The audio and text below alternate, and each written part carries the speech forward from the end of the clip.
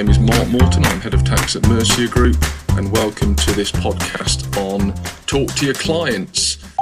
The particular issue I've picked up today is the announcement in the Winter Economy Plan that the potentially self-assessment debt as at 31st of January would be able to be deferred again potentially.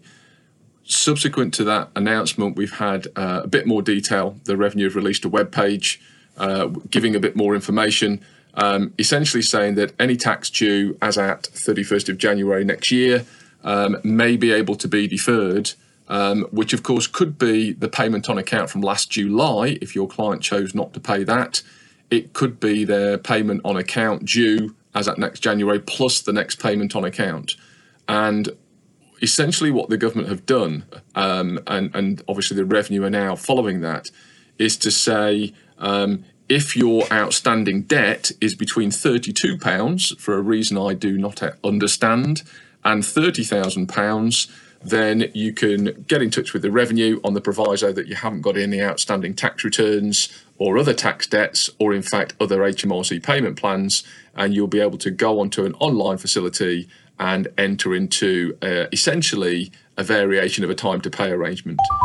The primary difference between this and the previous announcement on payments on account, of course, your client for last July didn't have to do anything in regard to the payment on account other than just not pay. This will be a formal arrangement to spread that outstanding debt over £30,000, of £30,000 over 12 months. It's got to be set up physically, so it's a formal arrangement. Certainly the announcement talks about debt. So, for example, if your liability as at next January is £50,000, it would appear that you could choose to pay £20,000 and then enter into this particular arrangement for £30,000. The Revenue's announcement also says that if you do that, it will carry interest, which is a bit naughty. And also, the Revenue have said that actually, if you are struggling more generally and not within the terms of this particular announcement, then get in touch and they will talk to you about a time to pay arrangement anyway.